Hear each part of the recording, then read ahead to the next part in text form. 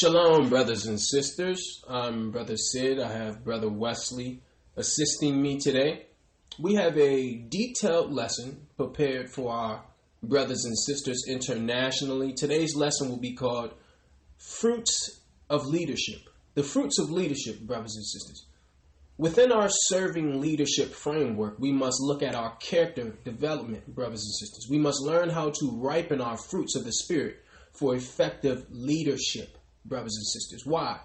Majority of the people listening to this particular broadcast are leaders in some way within their family. Why? Because usually we are the first in our family to understand the truth, therefore making us a leader at delivering the truth that we now possess, brothers and sisters. So now today we're going to use the Bible to go through the fruits of the Spirit, because you must have these fruits, brothers and sisters, in order to be effective at doing what? At sharing the knowledge that you have amassed through the biblical text. So we're going to start at Matthew chapter 7, verse 16 through 20, Brother Wesley. Matthew chapter 7, verse 16. Ye shall know them by their fruits. Read that again. Ye shall know them by their fruits. Do men gather grapes of thorns or figs of thistles? So examine the analogy of scriptural language here, where it says, ye shall know them by their fruits, brothers and sisters. You know a man or a woman by their fruits. So it doesn't matter what your doctrine is. First, initially, it doesn't matter, how much knowledge you have, and all that is secondary to your fruits. Because why? If your fruit are not ripened, then somebody will not allow you to teach them anything. So you shall know a man or a woman, no matter if they know they're an Israelite or not, because you'll have a lot of Israelites out there who their fruits, what they're showing, is not Christ-like. Therefore, why would I learn from somebody who does not have ripened fruits? Read that one more time, Brother Wesley. Matthew chapter 7, verse 16. Ye shall know them by their fruits. Do men gather grapes of thorns or figs of thistles? Continue. Even so, every good tree bringeth forth good fruit. Read that again. Even so, every good tree bringeth forth good fruit. But a corrupt tree bringeth forth evil fruit. So, brothers and sisters, look at this. Christ instructed his disciples about the importance of bearing good fruit. See, it says, even so, every good tree bringeth forth good fruit. So if the fruit is not good, then what's coming from the person is not good. It's corrupt, brothers and sisters. Read verse 18, brother. Matthew chapter 7, verse 18. A good tree cannot bring forth evil fruit, neither can a corrupt tree bring forth good fruit. See? So look at that, brothers and sisters. Read the next scripture, brother. Matthew chapter 7, verse 19. Every tree that bringeth not forth good fruit is hewn down and cast into the fire. See? So look at this, brothers and sisters. You shall know a man or a woman by their fruit. So a lot of times people are resisting the knowledge that you're trying to, bestow upon them because of our fruits. The doctrine can be right. You can know the Bible back and forth, brothers and sisters. But guess what? Lucifer knew the Bible back and forth, and better than anybody. Remember, he battled with Christ in the wilderness, and he used scripture. So it's something more that you must possess outside of just knowing the scripture, and that's the fruit.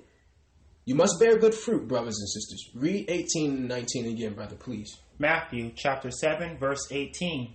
A good tree cannot bring forth evil fruit, neither can a corrupt tree bring forth good fruit. Every tree that bringeth not forth good fruit is hewn down and cast into the fire. Verse 20. Wherefore by their fruits ye shall know them. Read that again. Wherefore by their fruits ye shall know them. See, so Christ also talked about the need for us to recognize the type of people we're dealing with by evaluating the type of fruit those people bear, brothers and sisters. Why? Because those who know the Most High will not continue a lifestyle of bearing bad fruit, brothers and sisters. So no matter who you're dealing with, whether this is a friend, whether it's family, whether it's yourself, brothers and sisters, we must examine the fruit. Why? Because if we have been transformed, the fruit of our lives is evidence of that transformation, brothers and sisters. See? So we have to make sure that the fruit is right, because if the fruit is right, a person will allow you to teach them something. But if the fruit is not right, listen, I don't want to deal with whatever you're trying to teach me because your fruit is not right. You're a bad tree, according to the scripture. Let's go to Luke 6:43, brother. We're going to stand the gospel, brothers and sisters. Stick with us here. Luke chapter 6, we're going to read verse 43 through 45. Luke chapter 6, verse 43. For a good tree bringeth not forth corrupt fruit. Read that again, brother. For a good tree bringeth not forth corrupt fruit, neither doeth a corrupt tree bringeth forth good fruit. For every tree is known by its own fruit. For of thorns men do not gather figs, nor of a bramble bush gather they grapes. Read that from the top, brother, verse 43. Luke chapter 6, verse 43. For a good tree bringeth not forth corrupt fruit. See? So a good tree doesn't bring forth what? Corrupt fruit, brothers and sisters. So we can identify those whose hearts have been redeemed by the fruit we see in their lives. Read the next scripture, brother. Luke chapter 6, verse 44. For every tree is known by its own fruit. For of thorns men do not gather figs, nor of a bramble bush gather they grapes. See, for every tree is known by his own fruit. See, you're not known by your doctrine. You're not known by what's coming out of your mouth. You're not known by what race you are. You're known by your fruit, brothers and sisters. Doctrine can be right. You can have the doctrine of Christ and know scripture by memory. But if the fruit is not there, then you're going to meet resistance when you try to share this truth, brothers and sisters. Read Luke 6:45, brother. Luke chapter 6, verse 45. A good man out of the good treasure of his heart bringeth forth that which is good, and an evil man out of the evil treasure of his heart bringeth forth that which is evil. For of the abundance of the heart his mouth speaketh. So look at this, brothers and sisters. Christ is telling us, he's given the proper test of character, brothers and sisters. He's showing you, listen, if somebody bring forth good fruit, then they're a good tree. Why? Because people don't judge a tree by its leaves or bark or by flowers, but by the fruit which it bears, brothers and sisters. The goodness of the gourd is known by the fruit its branches bear. So this is key, brothers and sisters. This is the fruits of leadership. Why? Because people will not allow you to lead them if you're bearing bad fruit, brothers and sisters. And this is something you learn through maturity with the Most High. You learn this over time, brothers and sisters. Because I know most young people, they get truth and then think that gives them a license to say it however and whenever they want to because it's truth. And people are not going to receive that. Why? Because the fruit is spoiled. It's not good fruit. So we need brothers and sisters who are leaders, who will be used for leadership to understand the fruits of the Spirit, brothers and sisters. Because if you possess this fruit, if you bring forth this righteous fruit, your fishing, as you fishers of men, will be more effective and more efficient, brothers and sisters. Let's go to Galatians 5:22. Let's go to the fruits of the Spirit, Brother Wesley. Follow us, brothers and sisters, to the New Testament, Galatians 5:22 and 23. Galatians chapter 5, verse 22. But the fruit of the Spirit is love. Read that again. But the fruit of the Spirit is love, joy, peace, long-suffering, gentleness, goodness, and faith, meekness, temperance. Against such there is no law. See, brothers and sisters, when the Most High Spirit is at work in a person, amazing things happen. See, the whole person's life blossoms and bears beautiful fruit. When what? The Holy Spirit dwell within that person. So these are the fruits of the Spirit. You shall know a man by his fruits. Read that one more time, brother. Galatians chapter 5, verse 22. But the fruit of the Spirit is love. Stay there. Right there, brothers and sisters. The most wonderful fruit of all is the giving and receiving of true love. It's the most important. Why? Because the rest come from this foundation of love. That's why it's first, brothers and sisters. See, so there must be love there first. Before anything else, you shall know a man by his fruits. So why? We're dealing with the fruits of the Spirit. If you possess the Holy Spirit, these are the characteristics, these are the attitudes in which must be on display. And if you're not displaying this, then we know what type of tree you are.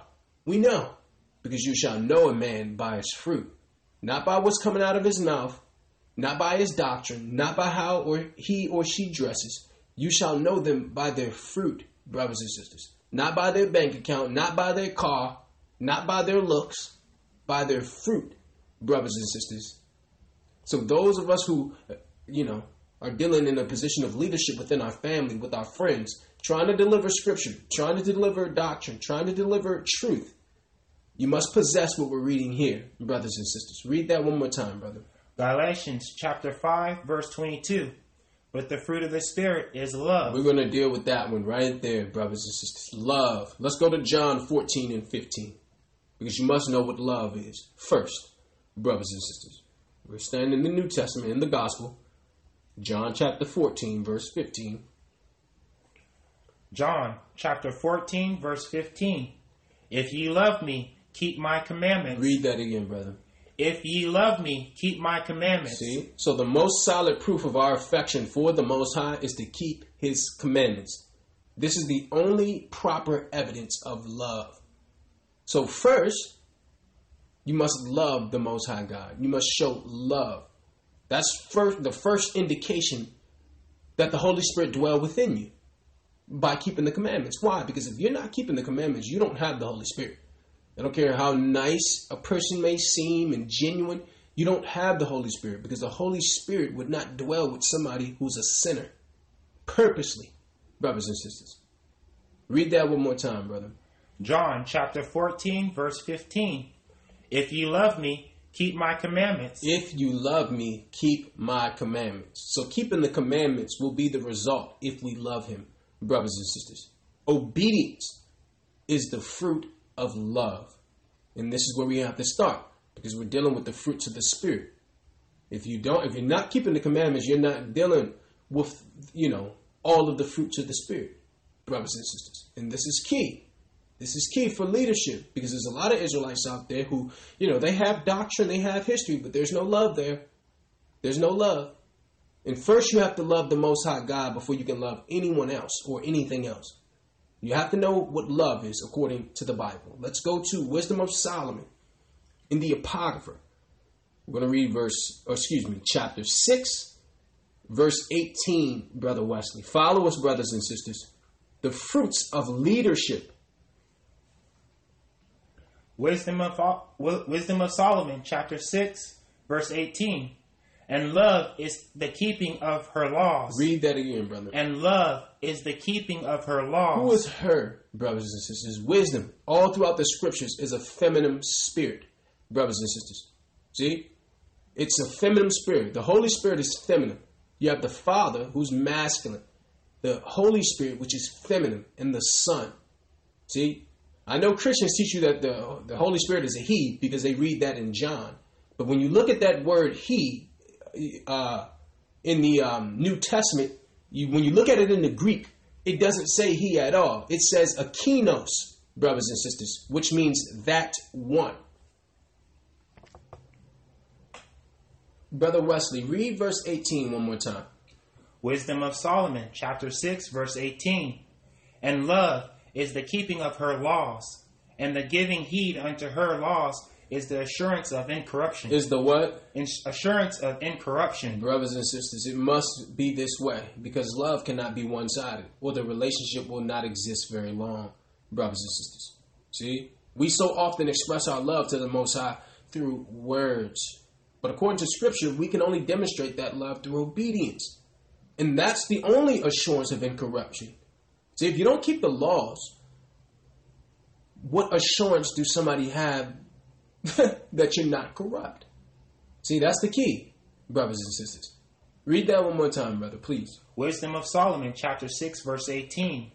And love is the keeping of her laws, and the giving heed unto her laws is the assurance of incorruption. See, brothers and sisters? So look at this. I really need you to look at this, brothers and sisters. It might be hard to do, but it's not hard to understand, brothers and sisters. I need you really to examine this closely. Read that one more time, brother. Wisdom of Solomon, chapter 6, verse 18. And love is the keeping of her laws, and the giving heed unto her laws is the assurance of incorruption. See? So, brothers and sisters, this is key. Because why? We're speaking about love. We're speaking about love. So first, you must know what love is according to the Bible. You must know how to love the Most High. You must know how to love the Holy Spirit. You must know how to love Christ. Okay? So that's the first thing, brothers and sisters. You shall know a man by his fruits. Okay? Let's go to Ecclesiasticus, brothers and sisters. Stand in the Apocrypha. We're going to Ecclesiasticus, chapter 2, verse 15. Ecclesiasticus, chapter 2, verse 15. They that fear the Lord will not disobey his word. Read that again. They that fear the Lord will not disobey his word, and they that love him will keep his ways. See, this is a fair measure of our love, brothers and sisters. They that fear the Lord will not disobey his word. See? So for the believer, disobedience is not only a failure of performance or a failure of strength, but also it's a failure of love. Brothers and sisters, read that one more time.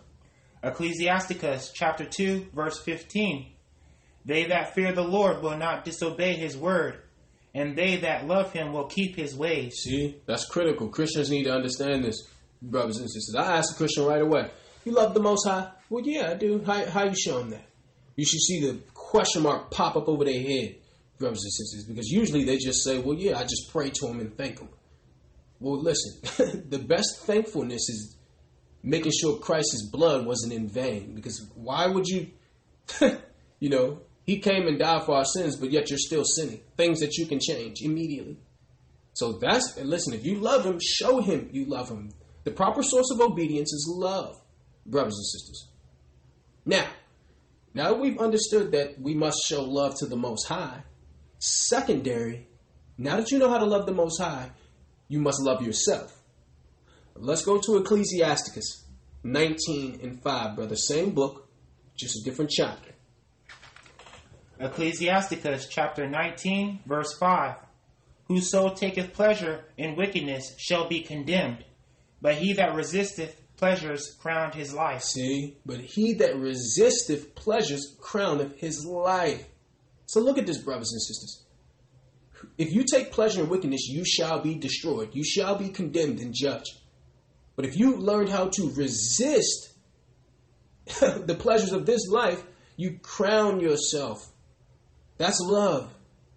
See, brothers and sisters, how do you love yourself? You love yourself by treating your body and soul properly. You can only do that by adhering to his commandments, brothers and sisters. If you ever notice, the 99% of those who are depressed don't follow God's laws, brothers and sisters.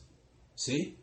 They don't follow God's laws. I've never met a person who actually, observe the Sabbath and don't eat unclean foods, don't deal with fornication and pornography and different things, who's depressed. See, they go to parties and, it appears that they have fun, but they go home and cry in the shower, brothers and sisters. If you love yourself, you resist pleasures, brothers and sisters. Therefore, you can have that crown that is offered on that day, judgment, brothers and sisters. Read that one more time, brother. Ecclesiasticus chapter 19, verse 5. Whoso taketh pleasure in wickedness shall be condemned. See? But he that resisteth pleasures crowneth his life. See? So guess what, brothers and sisters? If you can't resist from pleasure, you can't be trusted. Because why? Usually the things that pleasure the flesh will destroy you, brothers and sisters. They will destroy you. So once you learn how to love the Most High, you learn how to love yourself. And guess what? By loving the Most High, you love yourself.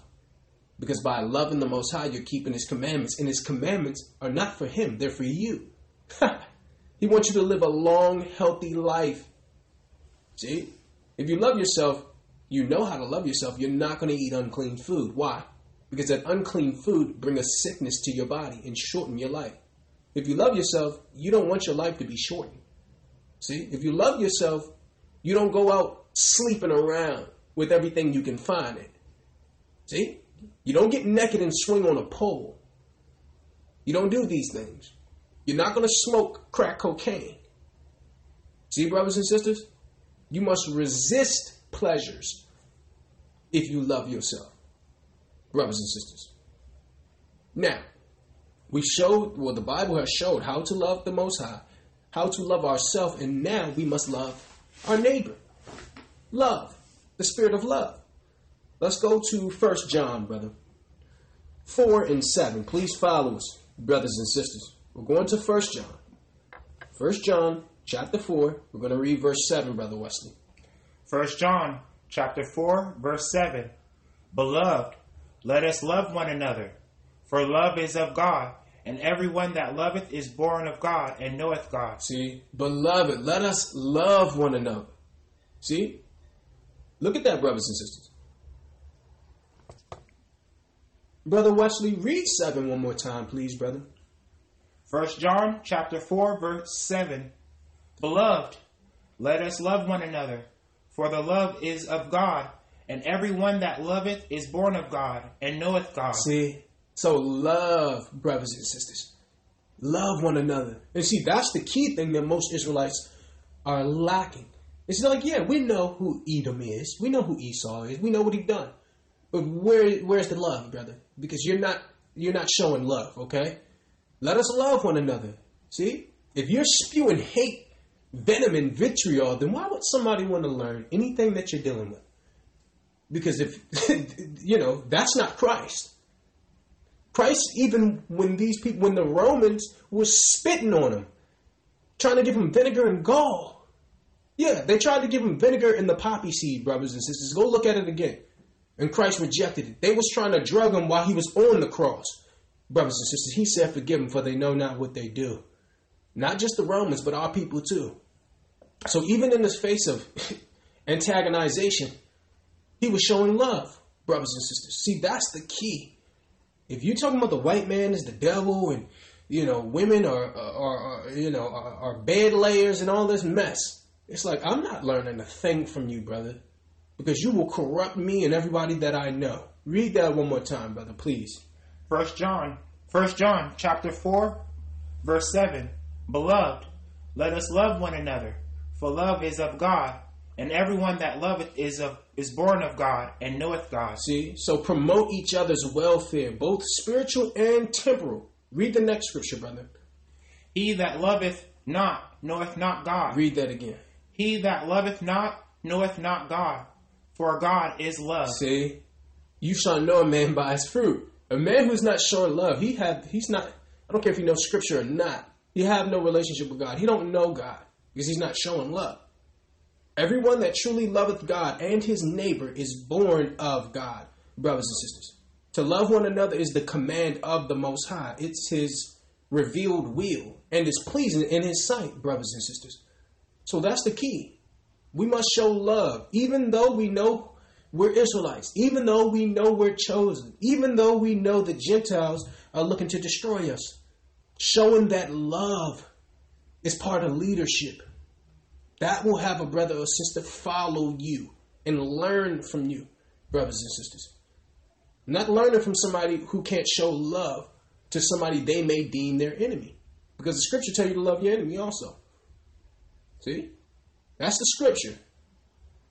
Read 7 and 8 one more time before we move on. Please, brother. 1 John chapter 4, verse 7. Beloved, let us love one another, for love is of God, and everyone that loveth is born of God, and knoweth God. He that loveth not knoweth not God, for God is love. See, we screen people not through what they're saying. We screen them through these fruits. A brother can pull out 93 scriptures by heart. If he's not showing love to the white man, to the African, or the Korean, I know he don't have a relationship with God. Okay? Why? Because he that loveth knoweth not God. See? And when somebody treat us a certain way, I understand they don't have a true relationship with God. Not the God of the Bible. Maybe some other God, but not the God of the Bible. Because if somebody's actually following the Bible, then they're showing love, brothers and sisters. And that's what's missing in this world. Let's go to Romans, brother. Let's go to the epistles. Take your time here. Brothers and sisters, I always remind brothers and sisters when they're reading Romans to take your time, because Romans is written very...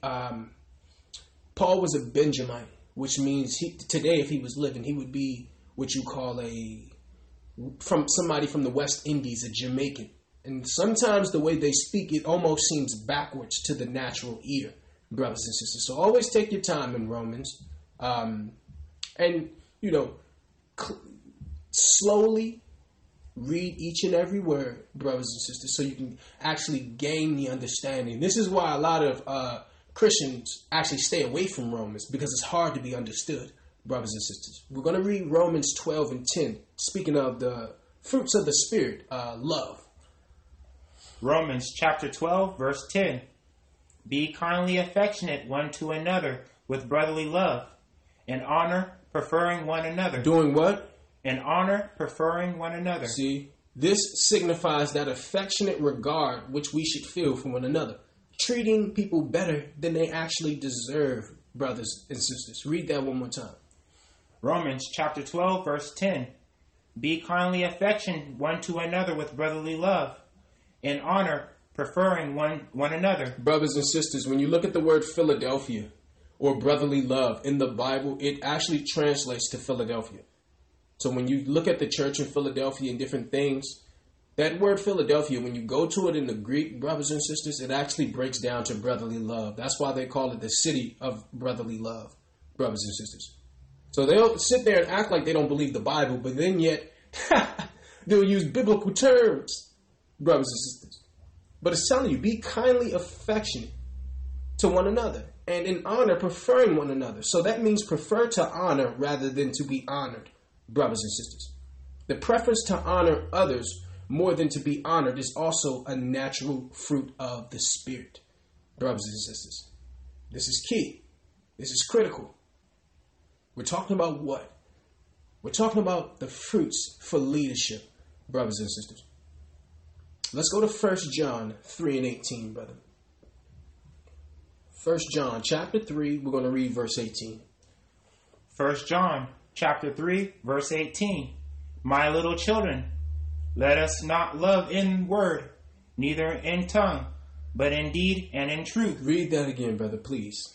My little children, let us not love in the word. Let what? Let us not love in word, neither in tongue, but in deed and in truth. The prohibition here is not against expressions of love and concern for others.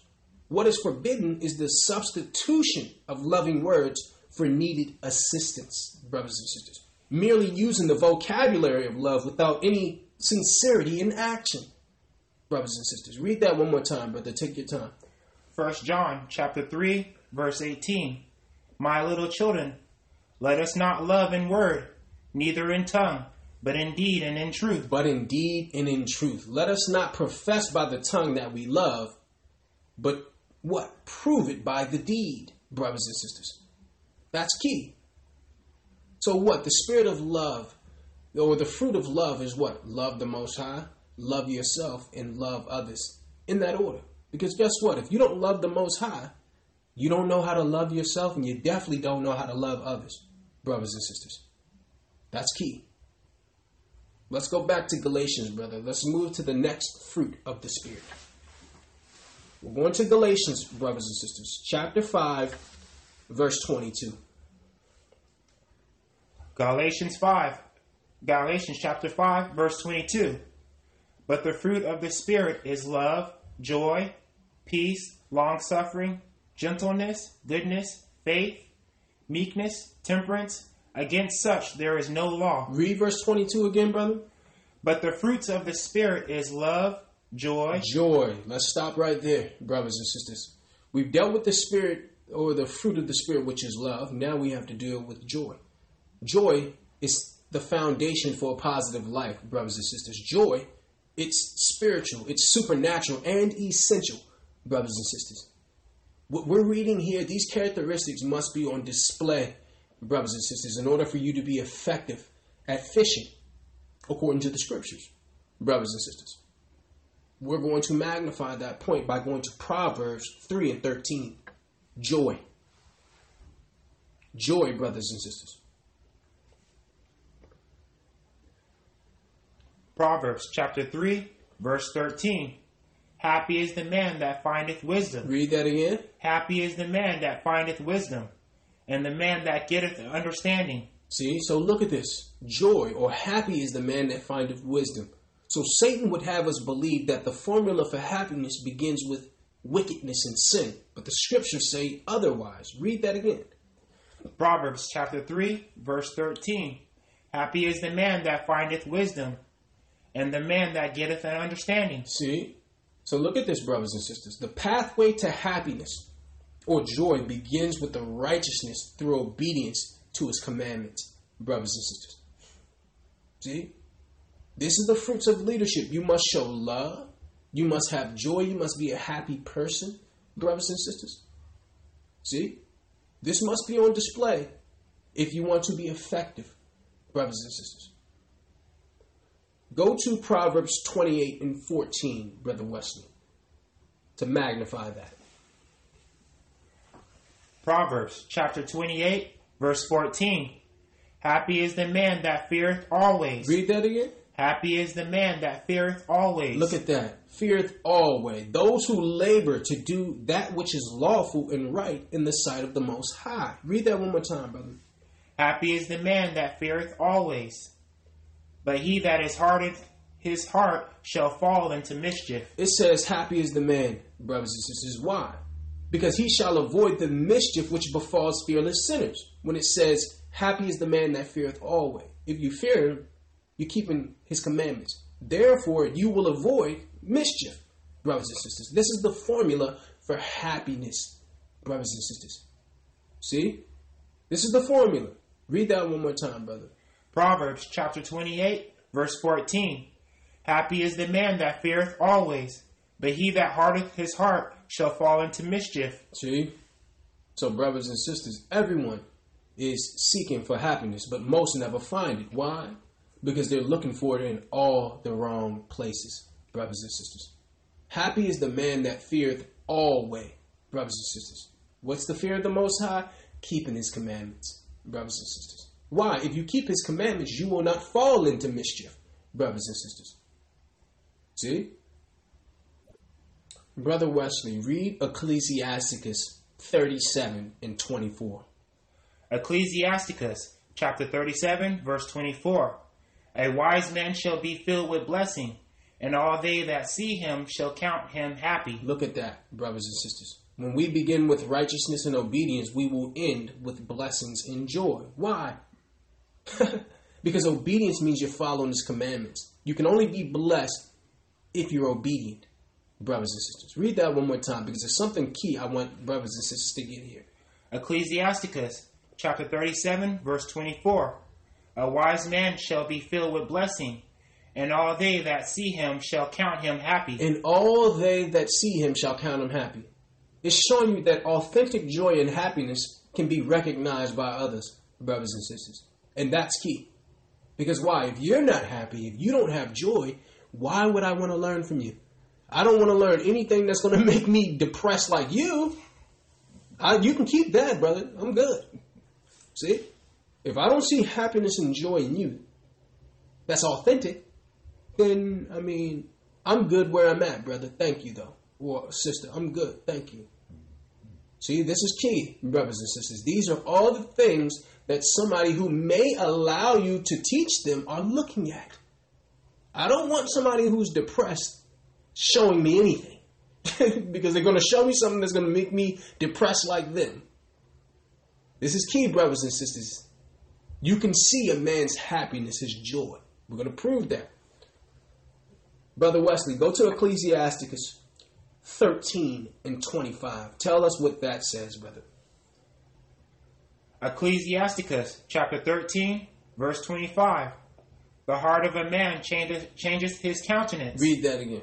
The heart of a man changes his countenance, whether it be for a good or evil, and a merry heart maketh a cheerful countenance. Look at that. The heart of a man changes his countenance. So that's your face, brothers and sisters, how you look. A man's happiness or sorrow will show in his face. So this is telling you, when the mind of a man is inwardly satisfied and full of joy, it does good to his body, brothers and sisters. I need you to read that again, brother. Take your time. Ecclesiasticus chapter 13, verse 25. The heart of a man changes his countenance, whether it be for good or evil. Whether what? Whether it be for good or evil. And a merry heart maketh a cheerful countenance. So look at that, brothers and sisters. There is great sympathy between the body and mind. The one is much affected by the other. So when a man is dejected, his spirit sinks, and it's seen in his countenance, brothers and sisters. See? And our people need to understand this, because we wonder why people lock the door when we walk by sometimes, or they follow us around the store. And it's like, you have your face balled up. I mean, the heart is indicated within your face. And yes, I understand, brothers and sisters. Sometimes brothers will say, well, that's just how I look. Yeah, I understand that. But you have to make a concerted effort to look differently.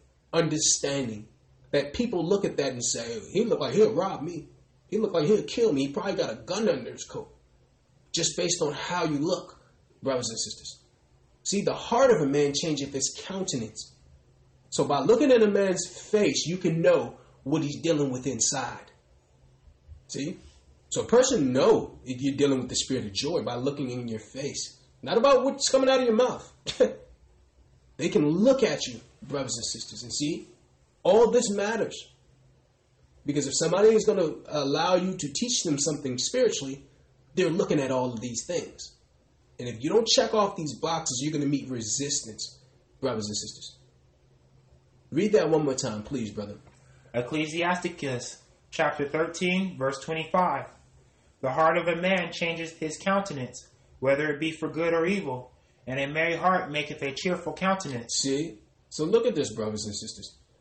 Whether it be for good or for evil. See? So a brother who looked like he's angry and mad and face balled up, something is going on with his heart. He's not happy inside, and it's indicated on his face, in his countenance. It's critical, brothers and sisters, because these are all the things that a man or woman will be looking at to know whether I should receive whatever they're trying to sell me. These are the things. See, young people think it's just, as long as I got the truth and I can prove it, that's all I need. Negative. The truth is not going to be enough. Why? Because our people are in a spiritual slumber. See? So in order for you to be able to get close enough to deliver the truth, you need to show these fruits. See, the doctrine, the teaching will take care of itself. But in order for you to be received, these are the things they're looking at, brothers and sisters. This comes with maturity, understanding what somebody will be looking at, brothers and sisters, in order to say, psychologically within their mind, inwardly, you know what? There's something about this brother or sister that I like, that I want for myself. Let me hear the brother out. Even if I don't agree, let me at least hear him. Or let me hear the sister out. She always seemed happy. She always showed love. See, these are the things they're looking at, brothers and sisters. See, and that's the thing. With the Christian church, a lot of times, some of these things are here. The love is not there because they're not keeping the commandments. But they'll show love to us, kind of, their version of love, because love is teaching me what the commandments are. But a lot of these characteristics are in the Christian church. Now, what's missing from the Christian church is truth, which is one of the most important things, brothers and sisters. But there are certain things we got that was righteous within the Christian church that Israelites can learn from. Christians are very nice people. They are very nice. They're very humble people most of the time. Until you show them, that they're wrong. But, Israelites have gotten a bad rap. They've gotten a bad rap for being angry, for being loud, aggressive, and abrasive. So what we're showing you is we're reading in the Bible that next level of maturity. Because why? We're going to spend our life fishing, bringing people to the truth, one person at a time. Starting with our family and friends, our close relatives. And these are the things, brothers and sisters, that they will be looking at as an indication whether they should receive what you're trying to sell them, brothers and sisters. And this is key.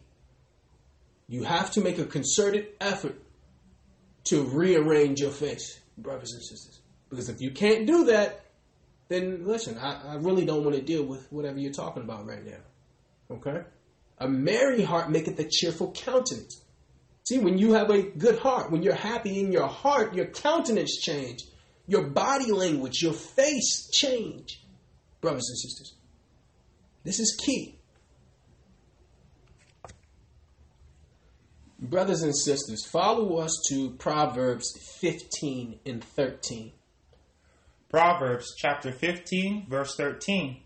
A merry heart maketh a cheerful countenance. Read that again. A merry heart maketh a cheerful countenance, but by a sorrow of the heart the spirit is broken. Brothers and sisters, your face shows your heart. If you're happy inside, it will show outside. Read that one more time, brother, please. Proverbs chapter 15, verse 13.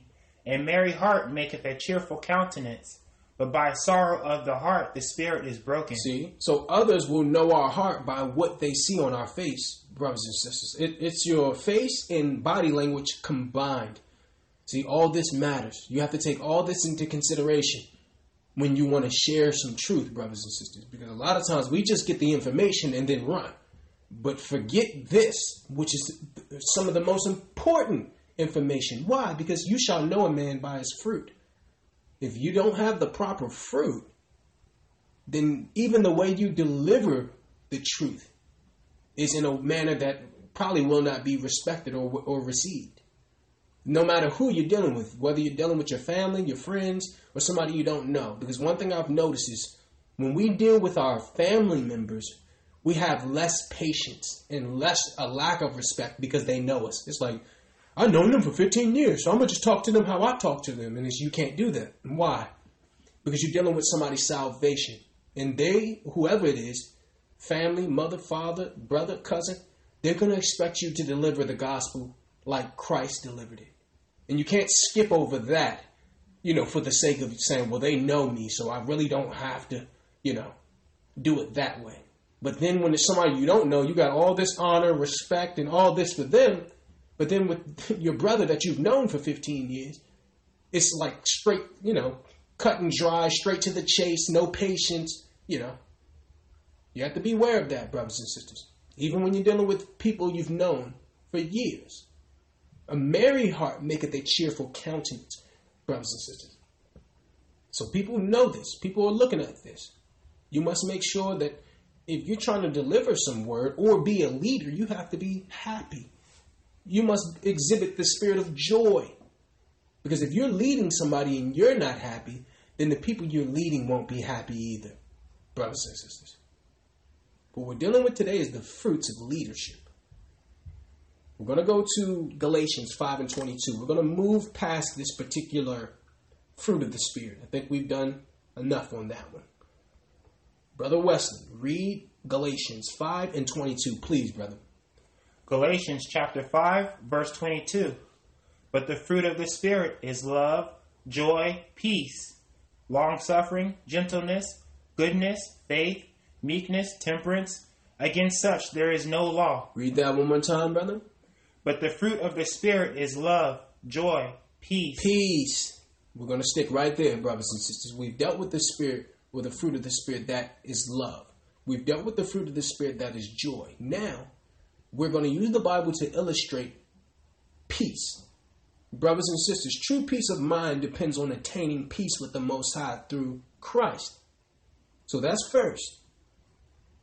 Fruit of the Spirit of peace, brothers and sisters. Let's see what the scripture have to say about that. Let's go to Psalms 34 and 14, brothers and sisters. We're going back to the Old Testament. Psalms chapter 34, verse 14. Depart from evil. Do what? Depart from evil and do good. Seek peace and pursue it. When it says seek peace and pursue it, brothers and sisters, strive to live in peace with all of the world. Where it says, read that one more time, brother, please. Psalms chapter 34, verse 14. Depart from evil and do good. Seek peace and pursue it. And what? Pursue it. And what? Pursue it. Follow after it. Make it an object of desire and put forth constant efforts to live in it, brothers and sisters. Now, the key part here, I don't want you to miss this. We cannot experience true peace without obedience to the Most High. That's why it says depart from evil. See? His perfect commandments define the way of peace, brothers and sisters. See? That part is clear. Look at that. Read that one more time, brother. Psalms chapter 34, verse 14. Depart from evil and do good. Seek peace and pursue it. Seek peace and pursue it. Seek it. So even when there's not peace in a situation, that's something you must actively engage and look for, brothers and sisters. You must pursue that. You must seek that. That's critical. That's key, brothers and sisters. You must be a peacemaker, brothers and sisters. And the first way to seek peace is to depart from evil. Let's prove that. Let's go to Ecclesiasticus 35 in 1. We're going to the Apocrypha, brothers and sisters. Ecclesiasticus chapter 35, verse 1, Brother Wesley. Ecclesiasticus chapter 35, verse 1. He that keepeth the law bringeth offerings enough. He that taketh heed to the commandments offereth a peace offering. Look at that. See, brothers and sisters, those of us who take heed to the commandment offereth a peace offering. Now, we know that some people find it counterintuitive that the commandments are at the trailhead of the path to peace. But that's because they lack the wisdom contained within the book, brothers and sisters. Read that one more time, brother. Ecclesiasticus chapter 35, verse 1. He that keepeth the law bringeth offerings enough. He that taketh heed to the commandments offereth a peace offering. See, love for and obedience to the Most High's law brings peace to a person's life, brothers and sisters. That's key. So this is the first thing that we must do, to seek peace, to pursue peace. Now, all of this is contained within his law, brothers and sisters. See? So we need you to examine these things closely. These are the fruits of leadership. Let's go to Romans, brother, 12 and 18. Follow us to the epistles, brothers and sisters. Romans chapter 12, verse 18. Romans chapter 12, verse 18. If it be possible, as much as lieth in you, live peaceable with all men. Do what? Live peaceably with all men. So, brothers and sisters, if you notice, this is not a statement of total pacifism or complete apathy. However, if possible, see, that's the key. So this command recognizes that conflict is sometimes unavoidable. But what? Maintaining peace may require us to be willing to yield, brothers and sisters. See? That's how you pursue peace. Is it about being effective or is it about being right, brothers and sisters? See, there's a difference. If you're just trying to prove to somebody you know better or you're right and they're wrong, that's not pursuing peace. That's not pursuing peace, brothers and sisters. You must be willing to yield and allow somebody to win, if that's what they believe winning is. Read that again, brother. Romans chapter 12, verse 18. If it be possible, as much as lieth in you, live peaceably with all men. With Israelites. All men. With Edomites. All men. With Hamites. All men. See, this is including the white man. See? So that's why I don't understand Israelites who get up there and say the white man is the devil. Da da da da da da da da. Da da da da da da da da. Are you following the scriptures, brother? Because the Bible says, if it's possible, live peaceably with all men, including the white man. That's Christ. Read that one more time, brother, please. Romans chapter 12, verse 18. If it be possible, as much as lieth in you, live peaceably with all men. See, don't be contentious. Don't be argumentative. Don't look forward to quarreling and debating, brothers and sisters. That's the key. See? Live peaceably with all men. See, somebody is looking at this. People are looking at this to see, are you dealing with peace? See, if you're a peaceful person, then okay. Well, let me hear what the brother has to say. But if I don't agree with the brother, then what? See, because they're looking at that too. How do you deal with disagreement? Let's prove that. Let's go to Romans 14 and 19. Just a few chapters over, brothers and sisters. Follow us closely, please. Romans chapter 14, verse 19. Let us therefore follow after the things which make for peace. Read that again, brother. Let us therefore follow after the things which make for peace, and things wherewith one may edify another. Look at that. It says, follow after the things which make for peace. See? So making peace takes real effort, brothers and sisters. Rather than pursuing the things that cause contention, Paul says pursue the things that cause peace, brothers and sisters. This is key. This is critical. Read that again, brother, please. Romans chapter 14, verse 19.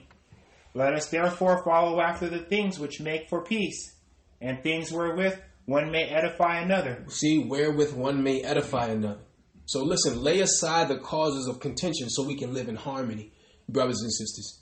And like we said at the previous scripture, you must be willing to yield sometimes, brothers and sisters, in order to keep the peace or pursue the peace or bring the peace, rather. You must be able to yield. And if you can't do that, you're not exhibiting the spirit of peace, the fruit of the Spirit. That is called peace. If you have to always win and show that you know better and you're right, that is going to make somebody resist whatever you're bringing them, brothers and sisters, okay? Sometimes you just have to agree to disagree, brothers and sisters, respectfully. Let's go to Proverbs 3 and 30, brother. Follow us to the Old Testament, brothers and sisters. Proverbs chapter 3, verse 30. Strive not with a man without cause. Do what? Strive not with a man without cause, if he have done thee no harm. See, strive not with a man without cause. So the Most High condemns petty, hypocritical, and vengeful responses, brothers and sisters. See, so wisdom includes knowledge and ability, knowledge and the ability to get along with others. That's contained in the Bible, brothers and sisters. Read that one more time. Proverbs chapter 3, verse 30. Strive not with a man without cause, if he have done thee no harm. If he have done thee no harm. So the Most High will despise our petty, personal, hypocritical, vengeful thoughts, brothers and sisters. A contentious spirit is from hell, but a gentle and peaceful spirit is from heaven. See? If he done you no harm, because why? A lot of times we just, we argue over things that don't really matter, brothers and sisters. See, and you have to be careful about that. Strive not with a man for no cause. Now, if it's something that's, important, then okay. But a lot of the things, we argue about that lead to something greater, it have no value according to the Most High, according to the Bible. So you have to know when to speak and when not to speak. When to bring forth your opinion and when not to bring forth your opinion, brothers and sisters. Let's go to Proverbs 29 and 11, brother. Same book, just a different chapter. Proverbs chapter 29, verse 11. A fool uttereth all his mind, but a wise man keepeth it all until afterwards. Read that one more time, brother. A fool uttereth all his mind, but a wise man keepeth it until afterwards. See, so there's a time to hold back speech to yourself, brothers and sisters. See, a wise man exercises discernment when angered. Why? Brothers and sisters, most of the contention that we have is when we think about it, brothers and sisters. Usually when a person doesn't do something the way we would do it, we feel the need to let them know about it. We feel the need to give them our opinion. And opinions can get you in trouble, brothers and sisters. Opinions can get you in trouble. So you have to know this. Because why? Sometimes somebody don't want your opinion.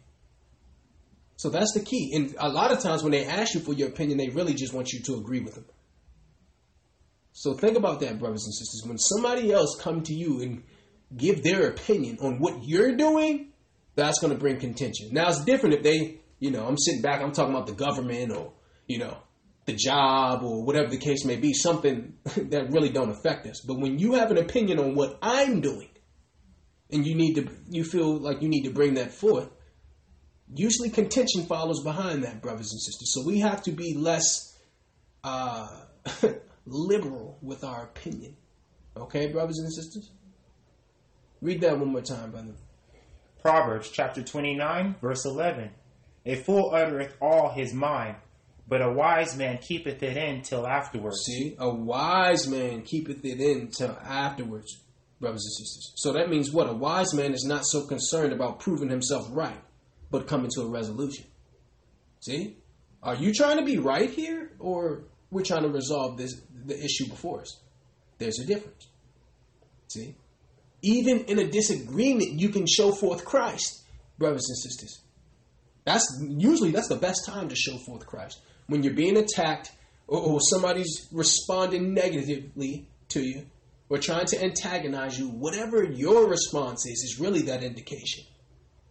See, because Satan wants you to go back and forth.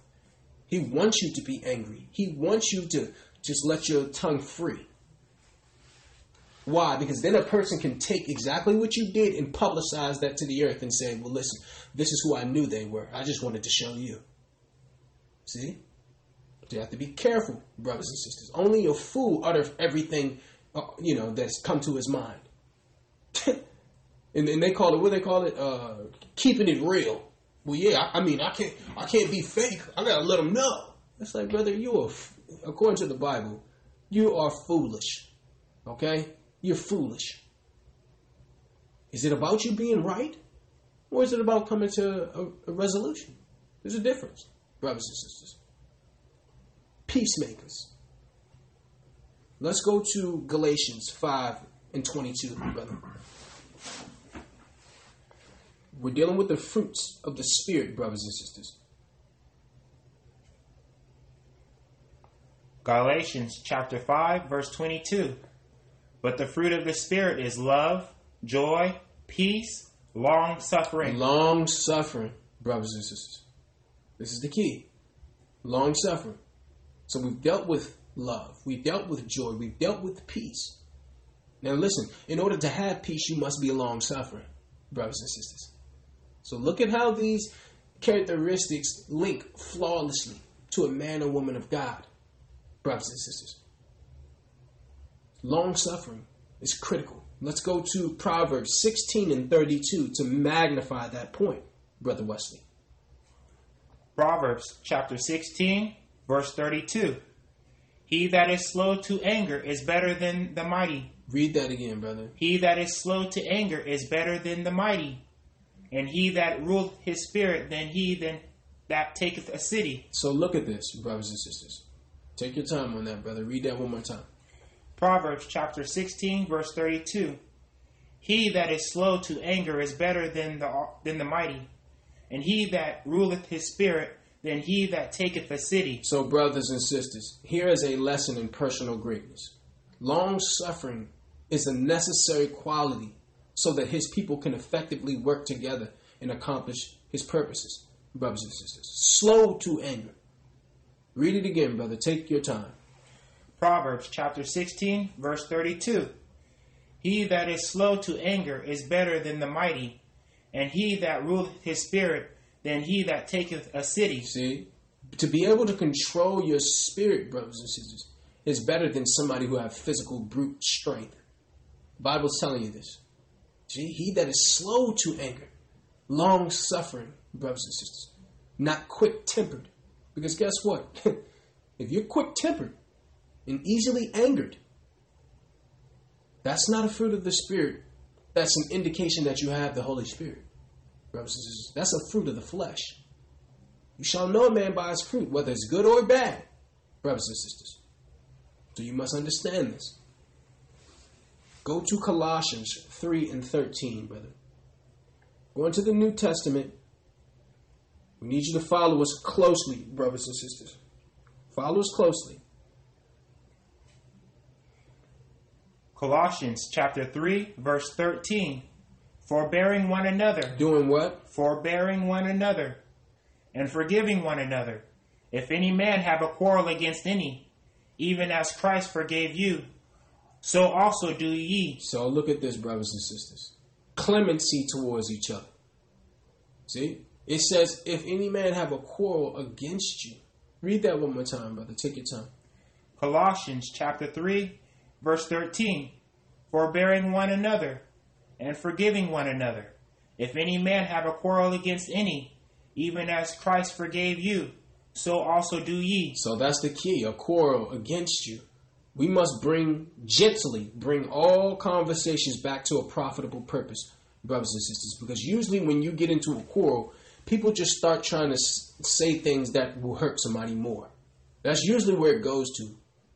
We trade insults of who can say, the most hurtful thing. So it gets off of really what the original disagreement was, and it goes into something else because now the demon is in the room. The spirit is there. Or where now I need to prove to him that you ain't going to talk to me like that. I'm a man. Or whatever the case may be, brothers and sisters. Read it one more time, brother. Colossians chapter 3 and 13. Forbearing one another and forgiving one another. See, harbor no malice against your brother or sister.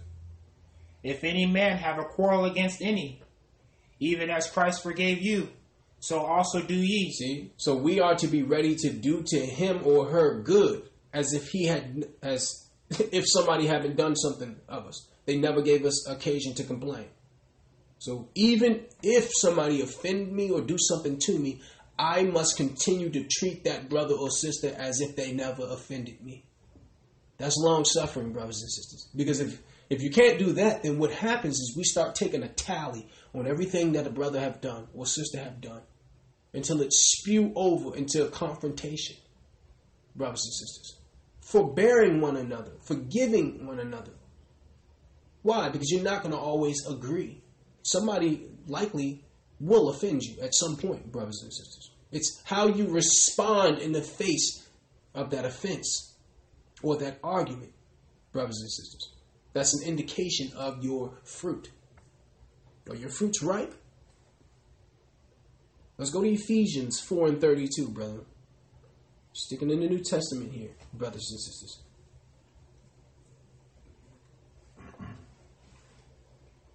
Ephesians chapter 4, verse 29. 32, brother. Ephesians chapter 4, verse 32. And be ye kind one to another. Do what? And be ye kind to one another, tenderhearted, forgiving one another, even as God for Christ's sake hath forgiven you. Look at this. And be ye kind one to another, tenderhearted, forgiving one another, even as the Most High for Christ's sake hath forgiven us, brothers and sisters. So what does this show you? Believers are not to be known for a harsh attitude, but rather for thoughtfulness and compassion, brothers and sisters. This is the fruits of the Spirit. This is the fruits of leadership. If you can't do this, you can't be a leader for the Most High. This is critical, brothers and sisters. Be ye kind one to another, tenderhearted. These are the qualities, brothers and sisters, that a brother or sister may be looking for in order to know rather, listen, can I receive doctrine? Can I receive teaching from this brother or sister? See? This is key. This is critical, brothers and sisters. These are the things that will make your fishing more effective and more efficient, brothers and sisters. These are the things right here. Because the teaching that you have, the information you have is probably right. But if somebody don't trust you enough, then what good does that do you? Now you have the information, you're just sitting in your mom's basement with it. Nobody want to hear it from you. Because why? The spirit is not right. The spirit is aggressive. The spirit is one of contention. The spirit is one without love. Nobody wants to receive that. Nobody will receive that, brothers and sisters. What we're dealing with is effective fishing today, brothers and sisters. Let's go to Matthew 18 and 15, brother. We're going to the gospel. Brothers and sisters, follow us there.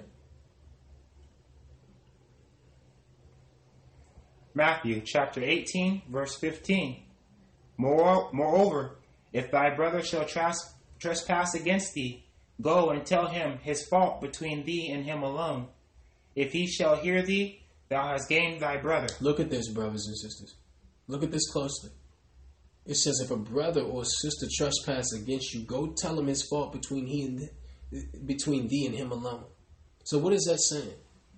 This is showing you something here, brothers and sisters. Not to address this type of thing in public before people, brothers and sisters. If a brother offend me, I must pull him to the side, he and I, and say, listen, brother, what you said or what you did offended me, brother. It hurt me. Now, can you apologize and make this right so we can be together? I'm not going to call the brother out in a room full of people, brothers and sisters. The Bible is showing you something here. Loud and demonstrative words spoken in the presence of others will never garner the response you're looking for, brothers and sisters. Never. Read it again, brother, please. Matthew chapter 18, verse 15. Moreover, if thy brother shall trespass against thee, go and tell him his fault between thee and him alone. If he shall hear thee, thou hast gained thy brother. See? So you must learn how to even respect a person when they've done you wrong, brothers and sisters. You never address this in front of people because why? A spirit may rise up in a sister or a brother to say, who are you trying to make a scene here? You trying to show that I'm soft here? See? You have to know how Satan works, brothers and sisters. Well, yeah, you trying to test my manhood. See? So you pull a brother or sister to the side where it's just you and him. Say, listen, brother, you were wrong, man. I need you to apologize for that, brother. That hurt me. You have to treat me how the Bible say treat me, brother, the same way I'm going to treat you. You don't call the brother out in front of the whole, in public. Because that response that you're going to gain is not going to be a peaceful response, brothers and sisters. It will not be peaceful. Brother Wesley, we're going to read 15 one more time before we move on. Matthew chapter 18, verse 15. Moreover, if thy brother shall trespass against thee, go and tell him his fault between thee and him alone. If he shall hear thee, thou hast gained thy brother. See? So this is key, brothers and sisters. We're being long-suffering. We must know how to deal with conflict resolution, brothers and sisters. Which is to go to your brother or your sister alone, not publicly, not before everybody. Why? Because then the spirit of pride could rise up in a brother or sister, and they can be offended. And when they get offended, they're going to respond in a way that's not conducive to conflict resolution, brothers and sisters. And this is critical, this is key, and every brother and sister must remember this scripture. Let's go to Proverbs 25 and 9, brother. We're talking about being long-suffering, brothers and sisters. Proverbs chapter 25, verse 9. Proverbs chapter 25, verse 9. Debate thy cause with thy neighbor himself. Read that again. Debate thy cause with thy neighbor himself, and discover not a secret to another. See, noble men handle personal matters privately to protect reputations and minimize trouble. Brothers and sisters, I want to keep a brother's integrity intact. I'm not going to show the brother up in front of everybody, even though he may have been wrong. Debate thy cause with thy neighbor himself, privately. See, brothers and sisters? Read that one more time. Proverbs chapter 25, verse 9. Debate thy cause with thy neighbor himself. Read that again. Debate thy cause with thy neighbor himself, and discover not a secret to another. See, so much of the dissension and fighting among men is caused by the frequent violation of this simple proverb, brothers and sisters. See, there's a time and place for all things. Until I can get, in a private setting with the brother or sister who offended me, then I'll just leave it alone. I'm not going to call the brother out before everybody to show I'm tough and, I'm hard or whatever people deal with nowadays. You have to deal with it this way in order to deal with conflict resolution biblically, brothers and sisters. Okay? We're talking about being long-suffering here. Let's go to James, brother. Chapter 1, verse 19. We're going to the New Testament, brothers and sisters. Please follow us there. James chapter 1, verse 19. Wherefore, my beloved brethren, let every man be swift to hear. Let what? Let every man be swift to hear, slow to speak, and slow to wrath. See, for all these cautions are required in believers, brothers and sisters. Read that one more time, brother. James chapter 1, verse 19. Wherefore, my brethren, let every man be swift to hear, slow to speak, and slow to wrath. Slow to speak, slow to wrath. Why? Because the quick speaker is the quick kindler. So this advice applies to all kinds of work and workplaces, brothers and sisters. See? So listening is well established in business literature as a crucial leadership skill, brothers and sisters. See? Hear the brother or sister out. What is their side of things? And then I'll respond. See? Slow to speak, slow to wrath. Why? Because we're talking about being long-suffering, brothers and sisters. See? This is critical. This is key. Let every man be swift to hear. Be quicker to hear and slower to speak. Slower, even slower to wrath. Let's go to Ecclesiasticus in the Apocrypha, Brother Wesley. Going to Ecclesiasticus 11 and 8.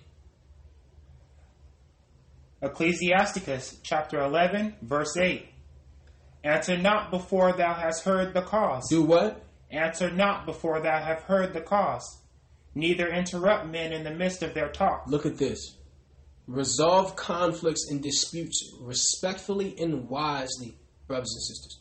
Why? Because those who trust and obey the Most High learn to adjust the speed of their listening and speaking. It tells you, answer not before thou hast heard the cause. Why? Because a lot of times we cut people off. You're not even listening. You're just waiting for a pause so you can get your point in. And see, that's the difference. Sometimes we're not even listening. We're just waiting to make our point. There's a difference between listening and just being quiet and cutting a brother off as soon as you see an opportunity so you can prove your point. Read that again, brother.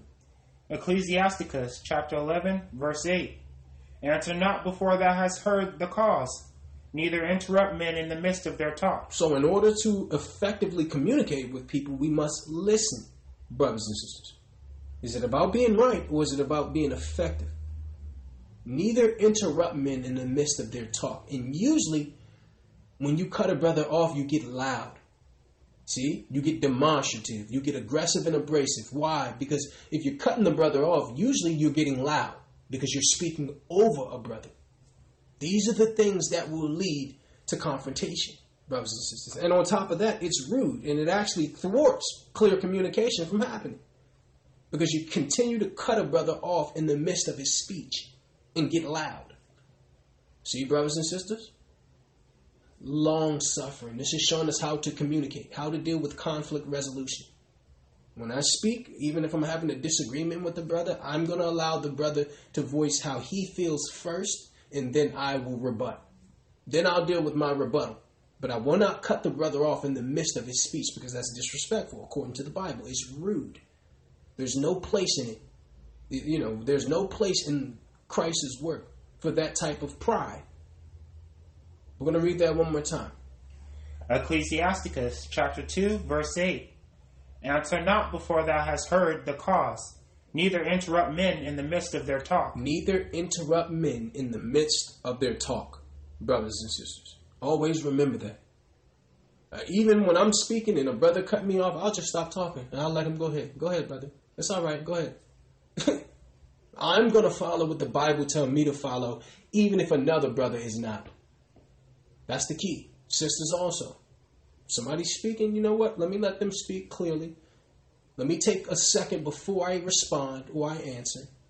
See, because usually when you respond quickly, brothers and sisters, it's because you're just waiting to get your point in. So it appears to them like you're trying to be contentious because as soon as I'm done, you already have a response. Take a second or two before you rebut, brothers and sisters. And then, because why? That gives them the appearance that you're giving thought to what they're trying to communicate to you, brothers and sisters. See, all of this matters, even when you're debating Scripture, brothers and sisters.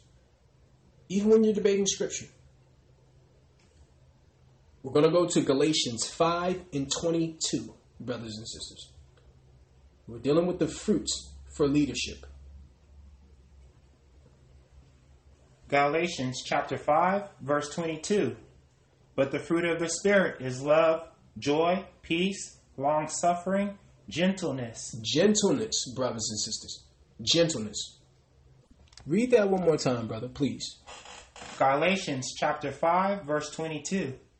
But the fruit of the Spirit is love, joy, peace, long-suffering, gentleness, goodness, faith, meekness, temperance. Against such there is no law. The key part that we're dealing with now is gentleness, brothers and sisters. Why? Because we've dealt with love, we've dealt with joy, we've dealt with peace and long-suffering.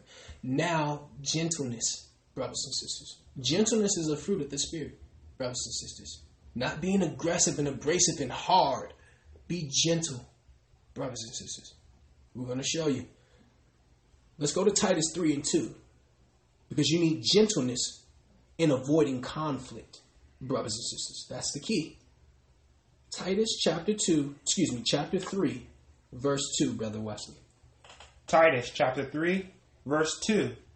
To speak evil of no man. To do what? To speak evil of no man. To be no brawlers, but gentle. But what? But gentle. But what? But gentle. Showing all meekness unto all men. Here he lays down the method of maintaining peace and friendship with all men, brothers and sisters. When it says gentle, it's saying gentle towards those who attack us. We must be yielding and considerate, brothers and sisters. Read that one more time. Titus chapter 3, verse 2. To speak evil of no man, to be no brawlers, but gentle, showing all meekness unto all men. See, brothers and sisters, gentle. So here is commanded to bear reproach with patience and meekness, brothers and sisters, towards all men, it says. In order to intimate that we should bear with each other. You know, even the most malicious and odious of responses or attacks, brothers and sisters. See? Gentleness. That's why it says to speak evil of no man, to be no brawlers. See, brothers and sisters, we shouldn't be fighters and arguers, quarrelers. Be gentle and show meekness even in the face of attack, brothers and sisters. Even in the face of antagonization. Handle it with class. Be gentle, brothers and sisters. Why? Because that's a fruit of the Spirit. These things help you be a more effective leader, brothers and sisters.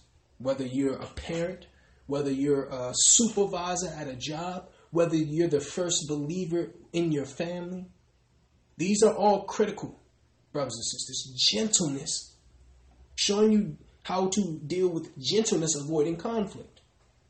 Now, we're going to talk about being gentle when defending our beliefs, brothers and sisters, because that comes up too.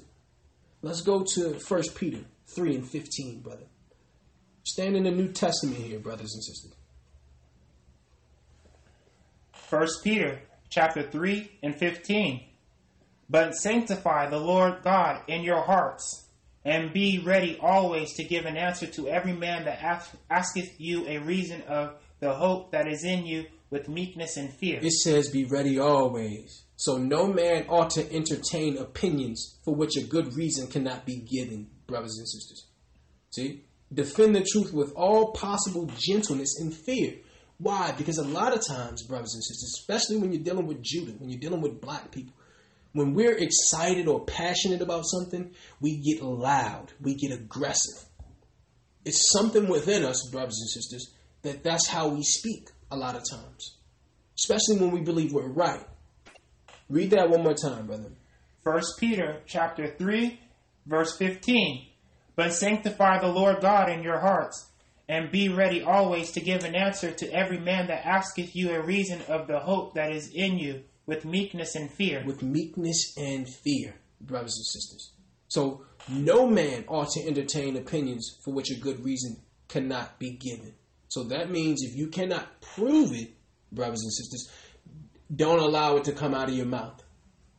Okay, brothers and sisters, you must be ready. That's why it says ready always to give an answer to every man that asks you a reason, which is a testimony. Why are you dealing with what you're dealing with? Or why are you following that? And when that opportunity arises, you must respond with meekness and fear, brothers and sisters, of the Most High, in gentleness, brothers and sisters. Defend your truth with all possible gentleness and fear, brothers and sisters. Okay? Don't allow your readiness to speak or your eagerness to speak, to have you deal with your response in a aggressive manner, brothers and sisters, okay? Or a clamorous or a loud manner, or an abrasive manner, brothers and sisters. Gentleness when defending your faith. Because why? Sometimes debates happen. Sometimes somebody may want to attack you or question you. And a lot of times when we get excited, we get loud, we get aggressive. All of these things have to die down, brothers and sisters, when you're dealing with this truth. You must be gentle, brothers and sisters, when defending our faith. Don't allow your eagerness or anxiousness to lead you to answer in a way that would not be Christ-like, brothers and sisters. Let's go to Galatians 6:1, because also we must be gentle when we correct the faults of others, brothers and sisters. Gentleness, remember, that's one of the fruits of the Spirit. Galatians chapter 6, verse 6. Brethren, if a man be overtaken in a fault. Read that again. If a man be overtaken in a fault, ye which are spiritual, restore such as and one in the spirit of meekness, considering thyself, lest thou also be tempted. Read that again, brother. Take your time. Galatians chapter 6, verse 6. Brethren. 6 verse 1. Brother. 6 verse 1. Brethren, if a man be overtaken in a fault, ye which are spiritual, restore such a one in the spirit of meekness, considering thyself, lest thou also be tempted. So even when someone is antagonistic, meek correction is what should be reciprocated, brothers and sisters. With modesty, without any spirit of ostentation, with gentleness of manner, brothers and sisters. That's why it says, if a man be overtaken in a fault. See? So a brother or sister is flat out wrong. Restore such a one in the spirit of meekness, considering thyself, lest thou also be tempted. What does that mean? Consider thyself, lest thou also be tempted. Because, brothers and sisters, in anger, the Bible tells you, when you deal with anger, sin usually happens after that. So when you're trying to correct a brother, if you're not doing it in a gentle way, you may be tempted to start attacking the brother or saying certain things that's going to lead to fisticuffs, brothers and sisters. Considering thyself, lest thou also be tempted, which means what? Because a brother sinned against you, now you are sinning against him. Don't allow another brother or sister's wrong make you wrong, because now we're both wrong. Consider thyself, lest thou also be tempted, brothers and sisters. See? So that's key. We're talking about what? We're talking about gentleness, brothers and sisters. Gentleness when correcting the faults of others. Let's go to Proverbs 15:1, brother, to magnify that particular point. Proverbs chapter 15, verse 1. A soft answer turneth away wrath, but grievous words stir up anger. Read that again, brother. A soft answer turneth away wrath, but grievous words stir up anger. Look at that, brothers and sisters. Look at that. A soft answer turneth away wrath. So it requires great strength to be gentle, brothers and sisters. Gentleness is the opposite of abrasiveness, and it flows from that kind of confident strength that is the opposite of arrogance, brothers and sisters. It takes strength, an inner strength to be gentle, brothers and sisters. Read that one more time, brother. Proverbs chapter 15, verse 1. A soft answer turneth away wrath, but grievous words stir up anger. See? If you remember this rule, you can handle every angry adversary in any confrontation, brothers and sisters. Your response, depending on how you respond, you can either kindle that fire or extinguish that fire, brothers and sisters. And this is key. Why? The Most High loves peacemakers, brothers and sisters. See? And if you can't respond with a soft answer to maybe some antagonization, there's some pride that's there. There's some pride. Well, yeah, I don't want to seem soft. If I let them get away with it once, they're going to get away with it 100 times. Whatever we tell ourselves, brothers and sisters, to rationalize. See? So look at that, brothers and sisters. Always remember this particular proverb. Let's go back to Galatians 5 and 22, brother.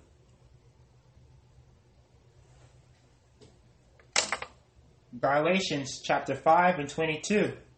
But the fruit of the Spirit is love, joy, peace, long-suffering, gentleness, goodness, faith. Look at that, brothers and sisters. We've dealt with love. We've dealt with joy, peace, long-suffering, and now gentleness. So we've dealt with those. What's next?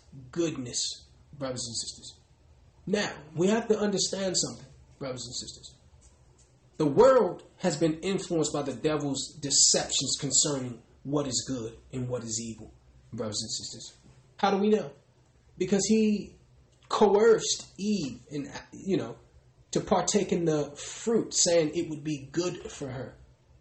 The tree of good and evil. So he